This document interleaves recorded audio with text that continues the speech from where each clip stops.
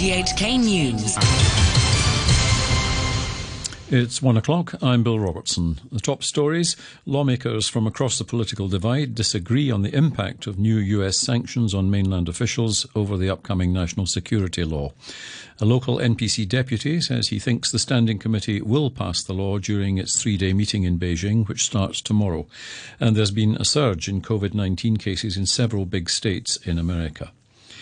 Democratic Party Chairman Wu Chi-wai says US moves to impose new sanctions on Chinese officials shows the international community's deep concerns over how the upcoming national security law will affect Hong Kong, adding that Beijing may have overlooked the potential impact of international reaction to the legislation.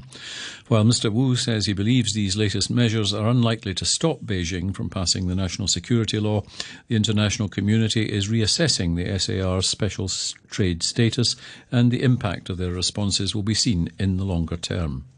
I don't think simply relies on the restriction on the visa for those peoples that hurt the human rights and the freedom in Hong Kong will have any effect on the enactment of the National Security Act. But that will reflect very, very strong views coming from the international community that because of the National Security Act implemented in Hong Kong, that will symbol the death of one country, two system, or high degree of autonomy in Hong Kong. So the result will be a reconsideration for the international community on whether or not Hong Kong can still be treated with a special status. Meanwhile, Liberal Party lawmaker Felix Chung says he thinks the US's Hong Kong Autonomy Act will pose a huge threat to the city's business sector. Speaking on a radio programme, he described the bill as even harsher than the Hong Kong Human Rights and Democracy Act, which US President Donald Trump signed into law last year, saying the new bill could impose sanctions on companies and banks. But FTU lawmaker Wong Kwok Kin disagreed, saying the US's recent responses were within China's expectations and only what he called a minimum charge. He also said the European Union has so far only voiced concerns over the national security law, but had not taken any actual action. Earlier, the United States announced it was imposing visa restrictions on Chinese Communist Party officials it says are responsible for undermining freedoms in Hong Kong. In a statement, the Secretary of State, Mike Pompeo, didn't name those targeted, but said they were both current and former party officials. The BBC's Barbara Plett-Usher is in Washington. Mr. Pompeo accused Beijing of eviscerating Hong Kong's freedoms.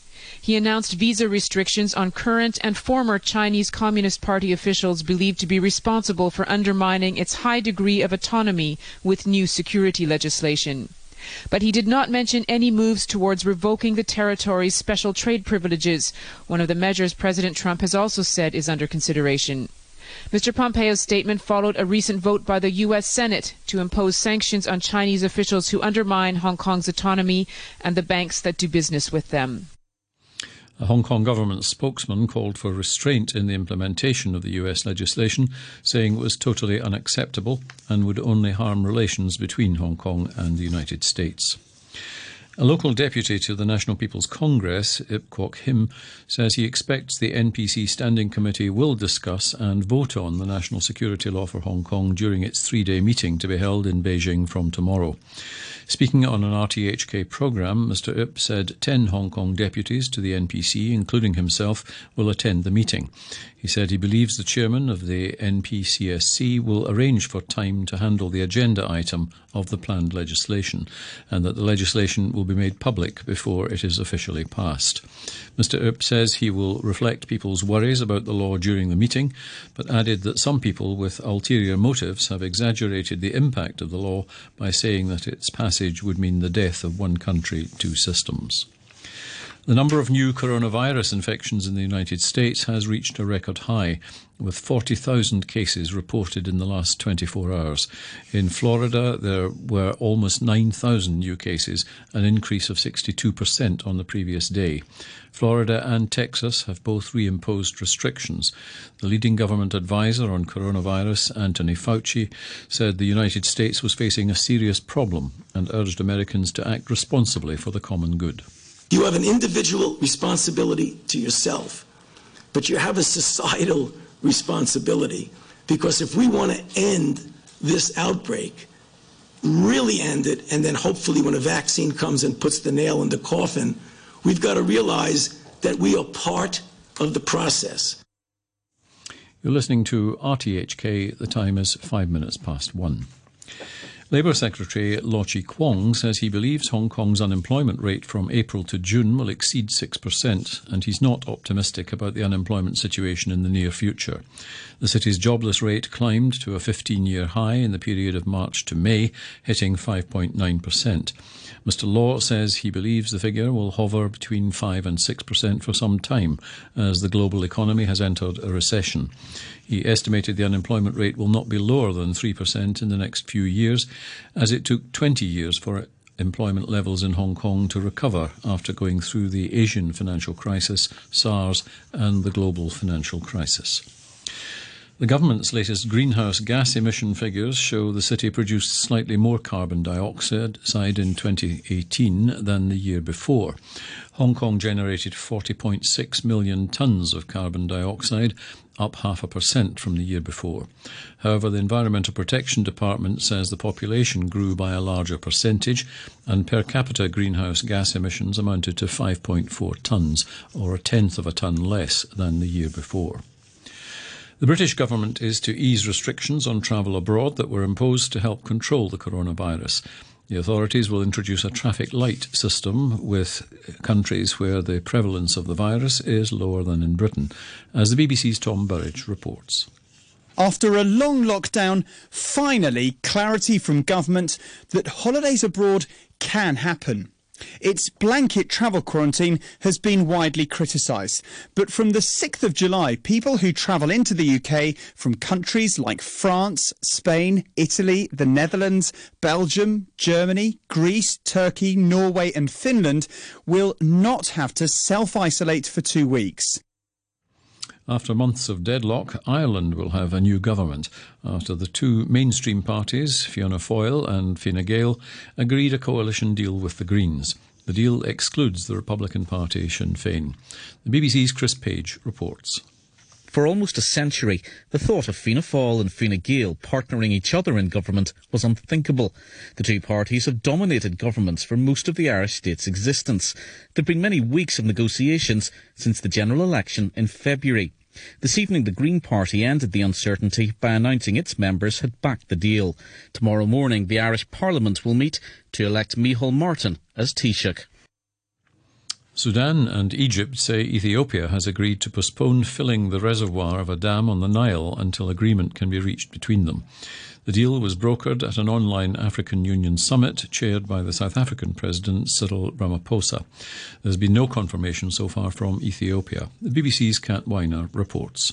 As late as Friday morning, Ethiopia's foreign minister was insisting that the filling of the Grand Ethiopian Renaissance Dam would go ahead next month as scheduled. The multi-billion-dollar dam, located on the Blue Nile, has been at the centre of a decades-long dispute between the three countries. Ethiopia says the project is essential for its economic development, but Sudan and Egypt, which lie downstream, fear it will interfere with the vital flow of water to their nations. To sports now, and with a preview of this weekend's football action in England, here's the BBC's John Bennett. As Liverpool continue to celebrate winning the title for the first time in 30 years, the FA Cup returns this weekend, and the last 8 is an all-Premier League lineup. Manchester United are full of confidence going into their tie against struggling Norwich. They beat Sheffield United 3-0 on Wednesday with an Anthony Martial hat-trick. Paul Pogba and Bruno Fernandes looked in top form in midfield. Things couldn't be more different for Norwich, who suffered their 20th defeat of the Premier League season earlier this week. On Sunday, Arsenal will be hoping the FA Cup can salvage their disappointing season when they take on Sheffield United in their quarter-final. It's third against fourth when Leicester City host Chelsea. And then last but not least, Manchester City travel to Newcastle. City need to pick themselves up, of course, after that 2-1 defeat to Chelsea, which confirmed that Liverpool are Premier League champions with 7 matches still to play. As for the Premier League fixtures this weekend, there's a Midlands derby when Aston Villa welcome Wolves. Villa drew against Newcastle on Wednesday, but they've picked up just 2 points from the last 21 available in the Premier League. Then on Sunday, Watford take on Southampton at Vicarage Road. The BBC's John Bennett there. And that's the news from RTHK. 5, 6, 7 a.m. Radio 3.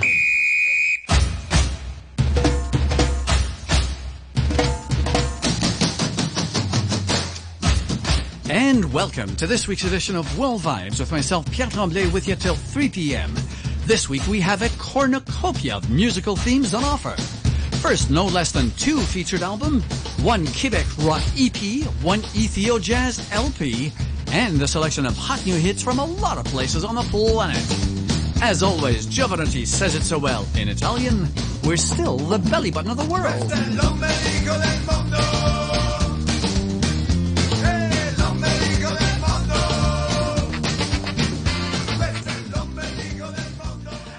And this first hour will be featuring our Quebec rock EP from Grand Fanal. But first we start off with a few hot new tracks from other places on the planet with Brazilian actor and composer and singer-songwriter Jairo Pereira. He started off as an actor and started recording his own compositions 3 years ago, and he's been releasing pretty much an album a year. Starting in 2017, O Caso do Homem Errado, The Case of the Mistaken Man, then 2018, Mutum, Soul, and then last year, Venha Ver o Sol, Come and See the Sun, and this year he has this track off his upcoming new album, Leão, with its own video as well, and this is the single of an upcoming album, possibly of the same name. He's been busy, he's also got quite a lot of guests, as well as on timba. He's got João Paraíba, and the list goes on. Let's have a listen to Jairo Pereira, actor, poet, and singer-songwriter with Leão.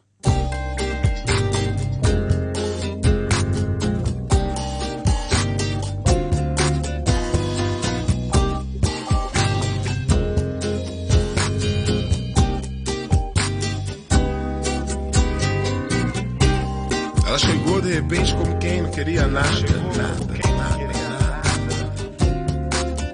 Me olhou nos olhos e me ofereceu um gole de cachaça. Quero porque quero teu calor, tua fogueira me queimando na lareira de tuas coxas. Teu fogo, tua imagem desdobrando em labareda e sua língua inflamável, combustão em lumieira. Eu quero é brasa, esse teu lume incendiando a minha casa fogaréu. Me joga em tua fornalha, faísca dentro d'água. Teu magma, teu corpo, a tua imensidão, tua flama pira, minha pira, pira, pira, pira, pira. Leoa linda, juba de leão, oh, garra de felina. Não, leoa linda, juba de leão, oh, garra de felina, como dizer não. Do avesso me embriago em tua aguardente, a correnteza do seu rio me afogou.